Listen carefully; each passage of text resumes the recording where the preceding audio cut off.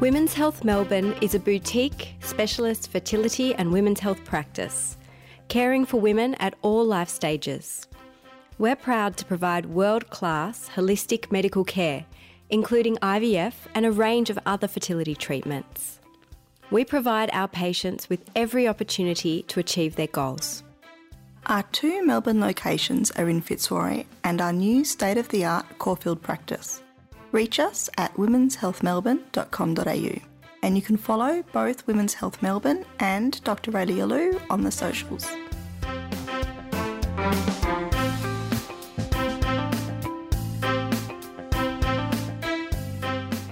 Dr. Gideon Blecher is a urologist and andrologist. As a surgeon who looks after male reproductive and sexual health issues, he has completed several years of overseas fellowship subspecialty training in both andrology and robotic oncology. He specialises in a variety of areas, including erectile dysfunction, penile prosthetic surgery, genital reconstruction, male infertility, male incontinence, sexual dysfunction, and general urology. Thank you for joining us today, Gideon. It's wonderful to be here. Gideon and I go back quite a way. We went to uni together back when at Monash and we took very divergent career pathways. Gideon, do you want to tell us a bit about your training and career and what you've done over the last few years to get to be a subspecialist in urology and in men's infertility? Sure. Look, after the 6 years of med school that we shared together, I spent several years working in a variety of hospitals, undertaking the usual surgical training, which involves hopping across to a variety of different surgical groups and getting involved in the different surgeries, I guess. And then after that, once I got onto the urology training program, that was about another 6 years of Australian training. I felt that there was a bit of a lack of training in men's health areas, penile genital issues, and fertility issues. We really didn't cover it at all.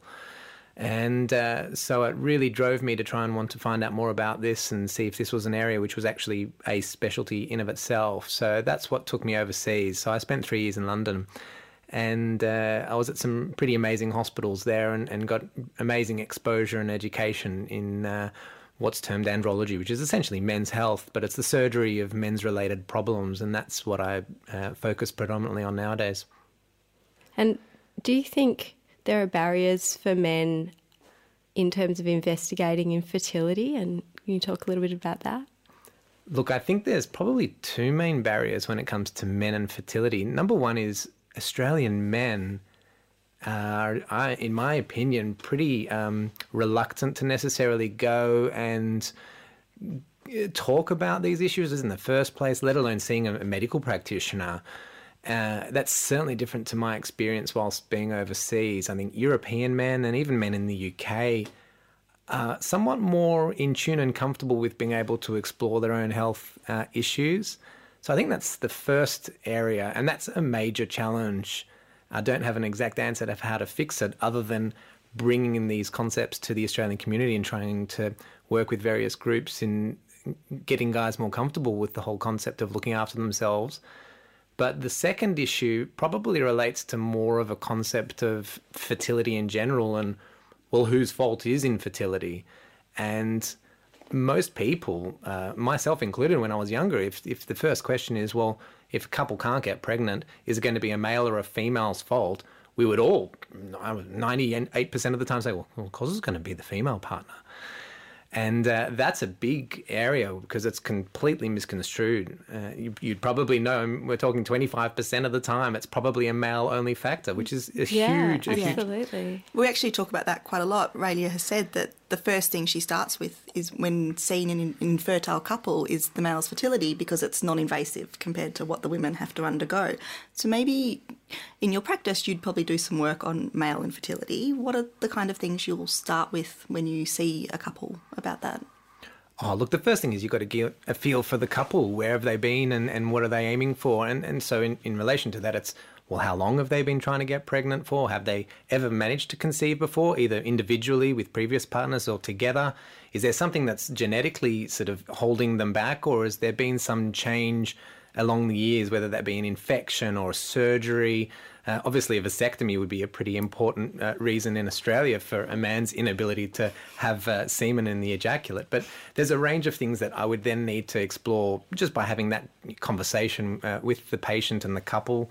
And then there's a small minutiae of patients who may have physical changes, whether that be because of hormones or development or genetics, which, part of my job is to really pick up.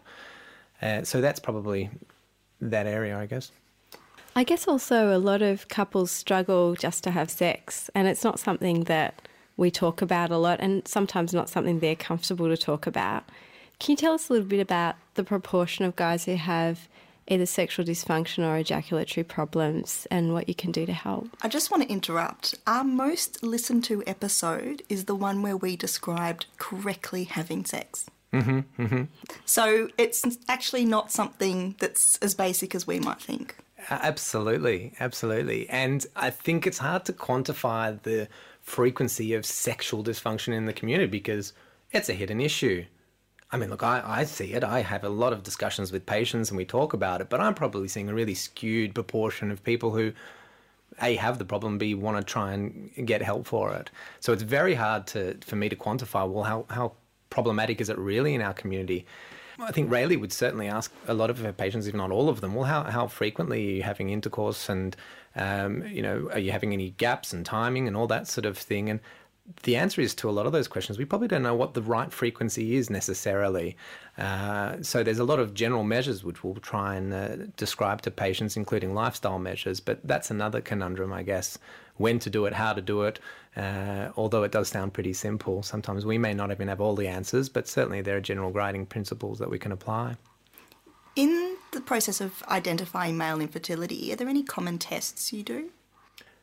Yeah, look, after looking at a patient physically and taking that history, it's the semen analysis really is pretty important. In fact, it's vital to the point where you'd always do it twice, and that's set by international guidelines.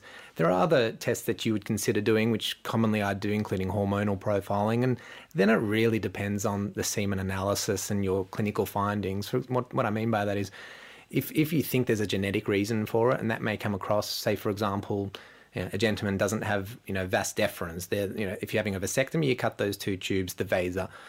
So those are the tubes that go from the testicle here on in to supply the ejaculate with the sperm. If those are just not there, well, then something's amiss. And that will cue me in to start looking into some genetic reasons why that may be. You've mentioned vasectomy a few times. It's a fairly common procedure in Australia. Do you maybe want to talk us through what happens and if it can be reversed? So what happens with a vasectomy? Yeah, so if a man wants a vasectomy for the opposite of fertility, they want to stop being fertile, what happens? And then what do we do to reverse it, if it can be reversed? Sure. Look, the first step would that a gentleman would perhaps go and see their GP. Many GPs would perform that procedure as well as urologists. And it's actually a fairly simple procedure, but I take a lot of time discussing this because the implications are quite significant. Whenever anyone gets operations on their genitals, I need to spend a lot of time explaining what could potentially go wrong because although it's a pretty simple concept, it's two snips, there are other subtleties which need to be explained. So essentially what happens is this can be done either under a general anaesthetic or with local anaesthetic, so pretty simple in the rooms, a little cut on each side. You can do that in a variety of ways. Sometimes people put little sharp spreading tools in, and we call this a no-cut technique. Your face is telling me. I'm not medical. It doesn't sound comfortable. But the essence of the procedure is that you just deliver these little tubes, the vasa, which are about 3 to 4 millimeters in thickness, like a big thick piece of spaghetti. You identify that. You divide that, you separate the two ends, and there's a variety of things you could do. You could either just gently burn the ends, you could tie them off, and then we separate them into different sort of compartments so that one end is in one section, one piece is in the other, so that the risk of any reconnection is pretty low. Although there is a rate, albeit pretty low, of 1 in 2,000 failure rate. So that would be one important thing that I'd mention to patients. other aspects of that, well, we can go into that shortly. But I think your question was about, can it be reversed? And that's a really important concept, because for most guys, they think, well, sure, I've heard it can be reversed, so let's just do it. Why not? Simple, safe, don't have to worry about other forms of contraception. Well, it's certainly simpler than for the alternative for the women. Yeah, absolutely. I mean, it's way on the outside. So, yes, and it can be performed, 15 minutes, really, even sooner for some surgeons. So it's a pretty straightforward procedure. But reversal is successful, but not all of the time. And that's the thing that we need to bear in mind, because if a man often has a vasectomy, well, I need to counsel that man that, well, maybe right at this very moment you're not necessarily keen on having kids, but we all know life changes, circumstances change. So often, whether it be the decision from the couple or a new partner's involved, there'll be a decision that we want to go and reverse. And that can work, and it probably varies between maybe 30 and 80% success rates, but it depends what you look at in terms of the success rates. But it can be done. We do it. It's available. But part of the important counselling of whether or not you want to go down that route in the first place is I think you should essentially consider it non-reversible before you head down that route. And I guess we've got to clarify what we mean by success rates, because some people would define success as return to sperm to the ejaculate. But the longer it's been since you've had the vasectomy, the more likely a man is to develop antibodies against his sperm, which can render them less kind of, I guess, good swimmers. And often we do see some men who've post-vasectomy reversals still require assisted reproductive treatment because of antibody formation. Yeah, look, I think that's important to consider the duration. You're entirely right. If a man has decided to reverse a vasectomy a year later, their outcome in terms of having sperm in their ejaculate and their ability to become pregnant, and that brings you to your point of, well, what is success, is different to the man who's maybe waited 22 years before then wanting to have a vas reversal. So that will determine the success. There's probably other features, such as, well, how frequently does that surgeon perform that operation, etc. Anti-sperm antibodies is an interesting one. They definitely exist. I'm not convinced of their overall role in it. I don't think we truly really understand exactly what their role is in the whole game of things, but they do exist, and it's just amazing the amount that we possibly don't know in the whole field of male infertility. But it's part of the art of having these discussions with patients that we know some stuff and we can give you guidance. We can't always be absolute, but in the area of vas reversal, you're entirely right. And in fact, that's not just for the ability to have a baby naturally. The longer that a couple will wait to have a vas reversal, that also affects their artificial reproductive chances too. So that brings you to your point of, well, is it the anti-sperm antibodies that are playing a role? I'm not sure of the answer to that. Maybe also couples' age, because we know that fertility declines both in men and women with age, with women more absolutely, but with men also. Indeed. If a man wants to have a child after vasectomy, there are two main ways to retrieve sperm, either through a vasectomy reversal or to take sperm from the testis one way or another, be that for a fine needle biopsy, a PESA, which is PESA, or per epididymal sperm retrieval, or a micro-TESE procedure, which is an open testicular biopsy. We've touched on these topics, but I think it would be good to compare them in more detail now so listeners understand them a bit better. So why IVF? Why wouldn't you have a vasectomy reversal? Well, if I was a couple, and why would I choose to go with artificial reproduction? Well, first of all, if you actually look at the data, it's probably more reliable to go for artificial reproduction first. More reliably, it's actually if you have surgery and then have IVF or ICSI. But that involves two separate procedures, so it's sort of, you don't really want to be trying to guide patients to doing two things. But that group, out of all the groups, so if you divide the group of, if you just have a vas reversal, if you just have artificial reproduction, or if you have a vas reversal and then reproduction, it's the group have the combination of the high success rates. So, but in terms of the difference is probably fairly small. We're probably talking 10 to 15% sort of difference in overall success outcomes between just going for a vas reversal versus artificial reproduction. So if a patient was perhaps older, female age we're talking, or if they wanted to, say, have fewer children, if they wanted really one child, maybe two, that may be arguments for heading towards artificial reproduction. If you look at cost analysis, well, that's going to be the argument the other way slightly, we think. There's been studies that have been shown mainly from America about, well, what's cheaper on the whole? And those studies from the mid-90s show that it was significantly cheaper to have surgery, and it probably still does play in today. It's interesting because the cost of IVF in the USA, having said that, is way higher than what it is here in Australia, and there's no government subsidy in the USA, whereas there is here. So I'm not sure that those studies are relevant in the Australian environment. Yeah, we don't know, and it's a really important thing that we probably should be looking into as well.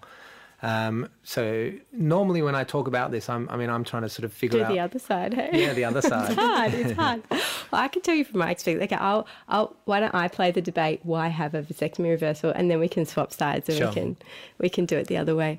So I would say, why have a vasectomy reversal? Well, the woman doesn't want to have IVF. Surely that counts for something. Well, it's a lot to go through. So a perfectly fertile woman who hasn't struggled with infertility, there's an obvious reason that they're not getting pregnant. He's had a vasectomy. Often he's had children before, which is common after having had a vasectomy, after completing another family or a change of heart within the same relationship. So there's some kind of knowledge that he was at one point very fertile. And potentially they might have a religious belief that might influence whether they want to have IVF. Some things like, Catholic couples don't, if they're practicing, don't support IVF. It could be that they want to have multiple children over time and there's no rush in terms of female age, and they want to have children the good old-fashioned way, which we all do. Nobody ideally, kind of in their first plan A wants to have IVF. So that would be, to my mind, the argument to try a vasectomy reversal.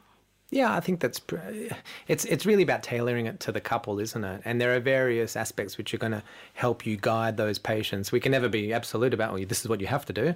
It usually comes from the patient, to be honest. I don't get the patients usually ask me which way I should go, because by the time they come to me, they've made up their decision as to they want to undergo reversal type surgery. But the key components I would probably say overall are, that the female age is really pretty vital. The number of kids, costs involved perhaps, that'd probably be the main factors. But there's a lot of things that we have to take into consideration, I guess. Yeah. So I guess the flip side of the argument, well, why would you do IVF rather than have a vasectomy reversal? Well, same. If a guy doesn't want a vasectomy reversal, just wants to have one child and doesn't want his vasectomy reversed. If the woman is of advanced age, as we mentioned, and it's very advantageous, especially if more than one child is wanted over time, to have embryos in the freezer. So there's another indication for IVF. Wouldn't it be faster? Well, also if there's another female indication for IVF, so we talked about a lot of couples having complex compound reasons for infertility. So let's just say she's got bad endometriosis and she's got blocked tubes, or if we're doing genetic testing of embryos for a reason of preventing a genetic disease that the couple are both carriers of, or if we want to do aneuploidy screening of embryos, so that we know that the embryos we're putting in the freezer for embryo banking have a good chance of future pregnancy potential if we're thinking about having more than one baby. So really I think those are pretty strong arguments for IVF. So it really depends on the couple and their individual assessment, which I think we'll agree on. Yeah, absolutely. Yeah. Look, I think we're on the same team here. I guess when you're talking about faster, what's faster? Well, if the male has to have a surgery, recover from it, check everything's okay, you've got a woman of advanced age, isn't it just faster to get the sperm and do IVF? Well, on the whole, it actually is. And we're not talking by a lot, but we're talking a matter of months, 4 to 6 months. Yeah, but it could be if you're 38. Yeah, absolutely. But in time, if you have a race between two couples who are going in this race, surgery to reverse the vasectomy or artificial reproduction will win that race by a few months on the whole on average. Yeah, because you're also assuming that as soon as everything's fine with the male, she'll get pregnant straight away. Well, that's right. And that's also assuming that the patency of your reconstruction, so whether or not those tubes are still opening, interestingly, it doesn't necessarily happen immediately. So although you do your surgery, that can take 3, 6, 9 months for sperm to start to be seen in the ejaculate. Meanwhile, Raelia could have worked her magic and you'd be 6 months pregnant. You mentioned about 25% of the infertility lies with the man, what are some of the problems that there might be? 25 lies only with the man, because really actually up to 50% of couples who seek help to get pregnant, there's a kind of combination of factors. So I would say that, roughly breaking it into, kind of thirds, a third would be, or 25 to 30% would be male only. So there's a serious male factor, and that is the reason. And that includes things like chromosome translocations and things like that from the male, as well as sperm problems. And then a third would roughly be female only, so things like endometriosis, blocked tubes, advanced maternal age, egg quality, things like that. And then for the rest of couples that struggle, there'll be a proportion that's unexplained, and there'll be a proportion where there are multifactorial issues, where there's something wrong with the sperm, something not quite right with the anatomy, special combination of effects. And sometimes that's persistent in a couple, but it might not be that those two individuals were still infertile in another relationship. So it becomes more and more complicated. So if the infertility lies with a man, what are some of the issues? Apart from vasectomy. Yeah. You mean there's other reasons why a man could be infertile? Yes, I do. Crazy. Yeah, well, hence why So we're you've done here. your sperm test. Yeah, What so- are you finding? Well, look, it could be the fact that, number one, we've talked a little bit about sex and ejaculate, so maybe there's a functional ejaculation issue. Now, these tend to be more common in men who may have neurological disorders, or whether they've had surgery to the prostate, or they're on certain medications for sort of urinary symptoms. They're probably the more common reasons. You can get other reasons, perhaps, like maybe their tubes are blocked, not at the vas level, but maybe around the prostate levels. That's an uncommon cause. So what does this mean? The ejaculate goes back? Well, it could go back. It could go backwards into the bladder.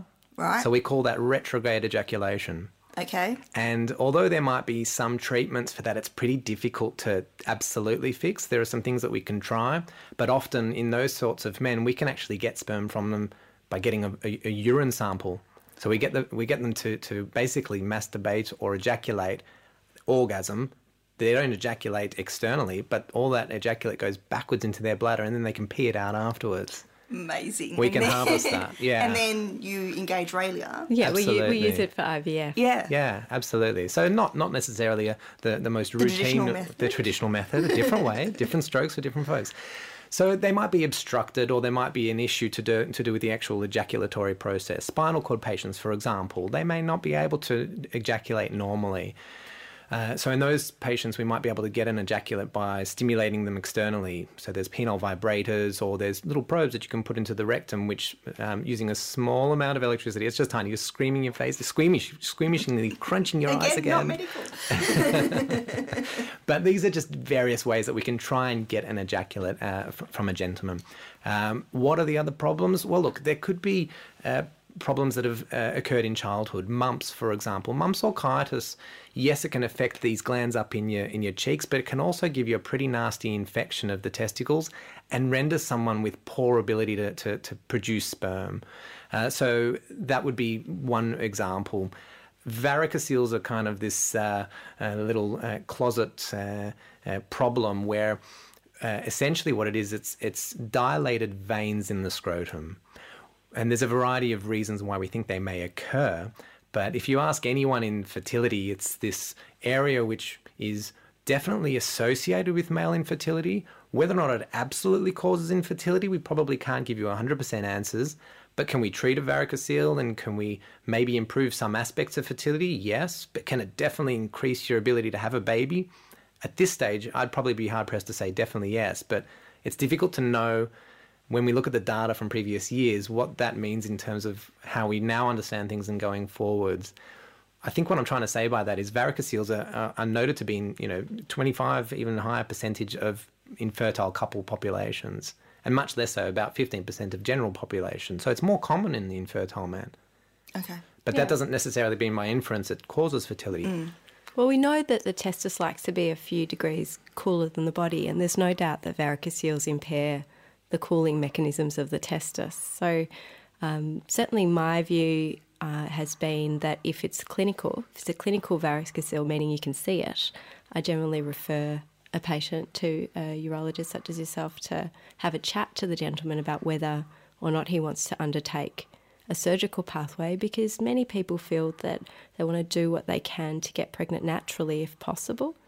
Obviously, you've got to view holistically a couple. It might be something that you might not have a lot of time. The woman might be a little bit older. They might want to have more than one baby. And so there are other advantages of more of an assisted reproductive treatment pathway. But if a couple's young and they've got time, it might be something they want to try. Yeah, absolutely. And the treatment of varicocele can be pretty simple, ranging to a little bit more complicated, but there are definitely things we can do. But I guess that would be a very common thing that people dealing with male-related infertility would be on the lookout for.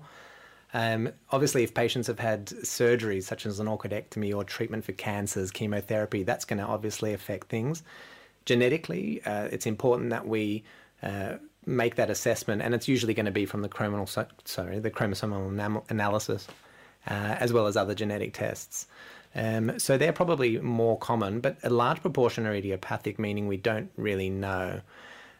So unfortunately, a lot of the time, patients, even who have normal semen analyses, are going to have fertility issues, and we don't really know exactly why. And that brings us back down to, what Rayleigh was mentioning before, that, half of the patients that come and see us will be a male and female related issue, and we can't necessarily pinpoint exactly what the issue is at this point. Maybe later we'll be smarter, and with further research we'll be able to say, no, it's not that we don't know at all. Now we know, but at the moment we just don't have the tools to be able to put the finger on exactly what the issue is. Yeah, I think we've described in a previous episode about what the parameters of a semen analysis are, and we know that the World Health Organization, the most recent updated one is 2010 version, but they took fertile men from different continents, thousands of men, and we defined a fertile man as someone who had a natural pregnancy with their partner in less than a year. And they graphed the sperm and drew a line at the 5th centile for that normal population, and that's what we call the lower limit of normal. So it's not actually a functional test of how sperm and egg get together. And from my experience, we learn a lot in a first IVF cycle for a couple with unexplained infertility, because we have the privilege of seeing what their eggs and sperm do together in the lab. And it's very diagnostic. We learn a lot, so that even if they don't get pregnant in their first go, we really get a lot of information that we can take away and nuance treatment to improve their outcomes, which is really great. You mentioned lifestyle. We've talked a lot about lifestyle for women, mostly, and how that impacts fertility. What can men be doing? All the things that doctors will normally tell you. Lose weight? Yeah, so avoid obesity, eat healthy, balanced lifestyle, don't smoke, nothing in excess, really. They're probably the main features which have been shown to improve sperm health, yeah. Gideon, can you tell us a little bit about how you tackle a gentleman who comes to see you when he has azoospermia, so no sperm? He's had the shock of his life. His doctor's told him there's no sperm in the ejaculate. What do you do when he comes to your rooms? Yeah, that's it's a pretty confronting moment for a man and as a couple when all of a sudden they've realised there's no sperm. I guess the important thing to realise is that in fact in about 40% of these couples there actually is some sperm in that man. And it's my job to try and help find it. So I love to give people a little bit of hope, realistically, obviously, of course, but I love to give them the hope that there might be something that we can do. So if there's no sperm at all, I mean, we spoke, I think, briefly, and then we diverged slightly. We're talking about, well, what could be the problems? And we said, well, maybe there's just poor sperm quality, but maybe if there's no sperm, is it because of obstruction, so there's blockage of tubes, or is it non-obstructive? So your question is about non-obstructive azoospermia. So in the man who's actually just not making sperm in his testicles, we can, apart from doing, the genetic tests and making sure all of that's okay, we can then try and retrieve sperm directly from the testicles or from the epididymi. The epididymi are the little structures that sit around the testicle, and their role is to basically suck out the sperm, and there's the degree of maturation that occurs at that point. And then those sperm get sent on yonder into the vas. So we can retrieve sperm from either of those locations. In non-obstructive azoospermia, you really need to be finding it in the testicle if it's going to be there. In the old days, we're talking the beginning of the 20th century, a needle was simply placed into the testicle and aspirated, so sucked out. And interestingly, there was occasionally a little sperm that was found. Things have then obviously progressed since then. So there's a variety of ways. You could just maybe make few incisions in the testicle and chop some of that tissue out. And that relies on the principle that even though in these men who have no sperm in their ejaculate, there are little pockets within the testes that are still making sperm. Now, why that is, we don't truly understand, but there's different patterns of what's going on within a testicle. If you look under the microscope, some areas will just have no cells at all that are making these sperm. Whereas in other people, it might just be that they are making sperm, but they're just not maturing normally. So we call that maturation arrest. So with different patterns of what's going on in the testicle, there might be little pockets of sperm that are being produced.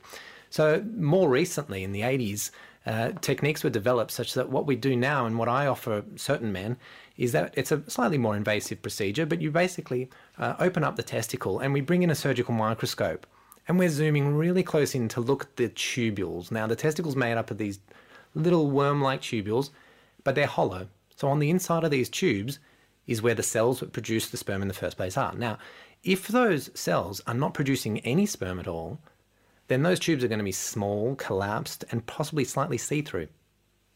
Whereas what I'm actually looking for when I do this procedure, it's called a microtesticular sperm extraction. It's a long word, MTZ, micro-TZ, various ways of saying it. Oh, we've talked about them before. Yeah, so what I'm hoping to find is a little area where those tubules, instead of being small and translucent, are actually slightly fatter and a little bit opaque, so I can't see through it. In other words, there's something being produced on the inside of that. Now, together with an embryologist, which is a scientist who will spend their days looking at sperm, I will pick out those little areas, send them over to the embryologist, and whilst in theatre together, we'll work as a team to try and identify those areas of the testicle which are producing sperm. And then as soon as we find an area, then I'll hunt down on that and spend more time trying to tease out these little bits of sperm-producing tubules. Once that's done, those sperm can either be used either fresh or we can freeze them for use later with something like IVF or an ICSI-type procedure. So that's probably the more common procedure that I can utilise for men who've got non-obstructive azoospermia. And that's really been shown to produce the highest rates of successful sperm retrieval. That's really exciting. And there's a proportion of men that won't go on to find sperm despite this procedure, but I think they have closure, that they've tried everything that they can do to have a baby with their own sperm and then can move on to potentially having a baby with donor sperm if needed. Look, I think that's really important because there's so much pressure on females in our community to, if you want to have a baby, you must go all this way and do all of this sort of stuff. And men often feel slightly helpless, like, well, I'm just kind of straggling along and supporting. But in this situation, the tables have turned. Yes and no. I mean, I would still say that when you do a micro-TZ, the often perfectly fertile female has to go through an IVF process. Yes, so, yes, indeed. Unfortunately, there's no way of getting around that the woman has to carry the baby. But yeah. We talk a lot on our podcast about fertility, obviously, freezing eggs, what women can do to prepare themselves, that we all fall off a cliff at 35. What about men? Like, should 39-year-old men be thinking about freezing their sperm? It's not the same levels of deterioration with sperm in relation to eggs. There is certainly a decline in terms of the production and the quality of sperm as men age. That's definitely been shown. So you can't say that men don't have a clock, but I don't think that clock is as influential as a female clock. Because when females are born, correct me if I'm wrong here, Rayleigh, I mean, you'd know better than me, but, there's hundreds of thousands, if not millions of eggs, but then they deteriorate quite significantly over time to, that late 30, early 40 period where they're really, significantly lower, impairing the ability of natural conception. Whereas for men, there are hundreds of thousands and millions of sperm being produced. I mean, if you're talking about those numbers in what's a normal semen analysis, 2 mils is an average, or the lowest end, I should say, of normal volume of an ejaculate. And then 15 million sperm per mil is the lowest end of normal. So we're talking 30 million sperm in an average ejaculate, and that's the lower end. So there's a lot more sperm around rather than the number of eggs that we have to our avail. Yeah, it's true. And to take that to the one egg that a woman makes every month to try and get pregnant. I thought we made more than one. No, we don't. So the average woman will release 1 egg per month, mature 1 egg per month. And what we do in IVF or in egg freezing is out of the group of eggs that put their hand up to be that dominant egg that month, who are on a one-way ticket. They can't go back to the resting pool. They've thrown their hat into the ring. They're either going to be dominant or they're going to die. We rescue that cohort. So we change up the hormonal environment to artificially promote the development of more than one egg. But it's only in that context that more than one egg comes along. Occasionally, and more commonly in women over 40, you'll have a double ovulation. That's why twins are more common in older women. That's because of the way our hormones change with age. And that can happen at any age. And actually, just diverging completely off topic, there are some places in the world where genetically women are more likely to release 2 eggs and have twins. And that's the way that twins can run in families. But most of the time it's 1 egg for us. All our eggs in one basket, so to speak. Mm. And all our million men in one basket on our side. Yeah, exactly. Yeah, and sperm is always our way. You know, when you look at a normal semen analysis, we say that we like 4% of the sperm to look normal. So sperm has always been a quantity over quality equation, but men make sperm every day of their life until they die. So it's just a very different biological strategy to women. Some men do have trouble getting an erection and being able to have intercourse, and that can be very distressing. Can you tell us a little bit about how you would treat a man with erectile dysfunction?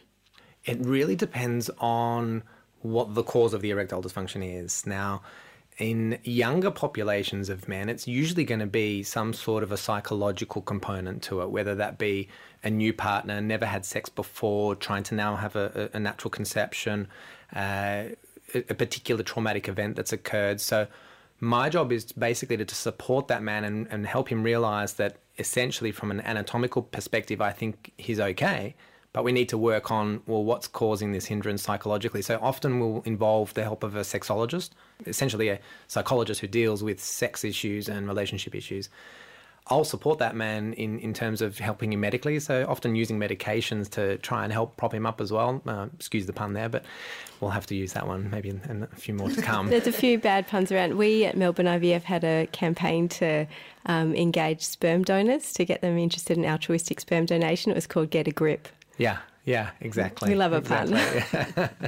So the other causes, you know, maybe there's poor blood supply, or maybe there's a hormonal issue, so low testosterone, or maybe there's surgery, something like that. So these are the various reasons perhaps why someone may have encountered erectile dysfunction issues. And predominantly there's a variety of things that we can do. Now, if someone's got poor testosterone, obviously we can look at that and try and address that. But in the other forms, it's really about managing their risk factors. So, for example, the causes of heart disease, smoking, high blood pressure, cholesterol, obesity, we can't really change the family history, but those ones we can try and help alter. And what's that got to do with anything to do with the erections? Well, the blood supply to the penis is really important. And if you've got those risk factors, you're going to get narrowing of the blood vessels to the penis.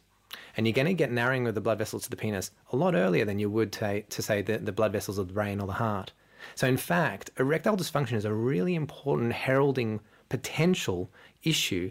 And I need to be able to pick up on that and go, hang on a second, I think we need to get you seen by a cardiologist. There might be something a lot more significant going on here. So management of that aspect is also pretty important.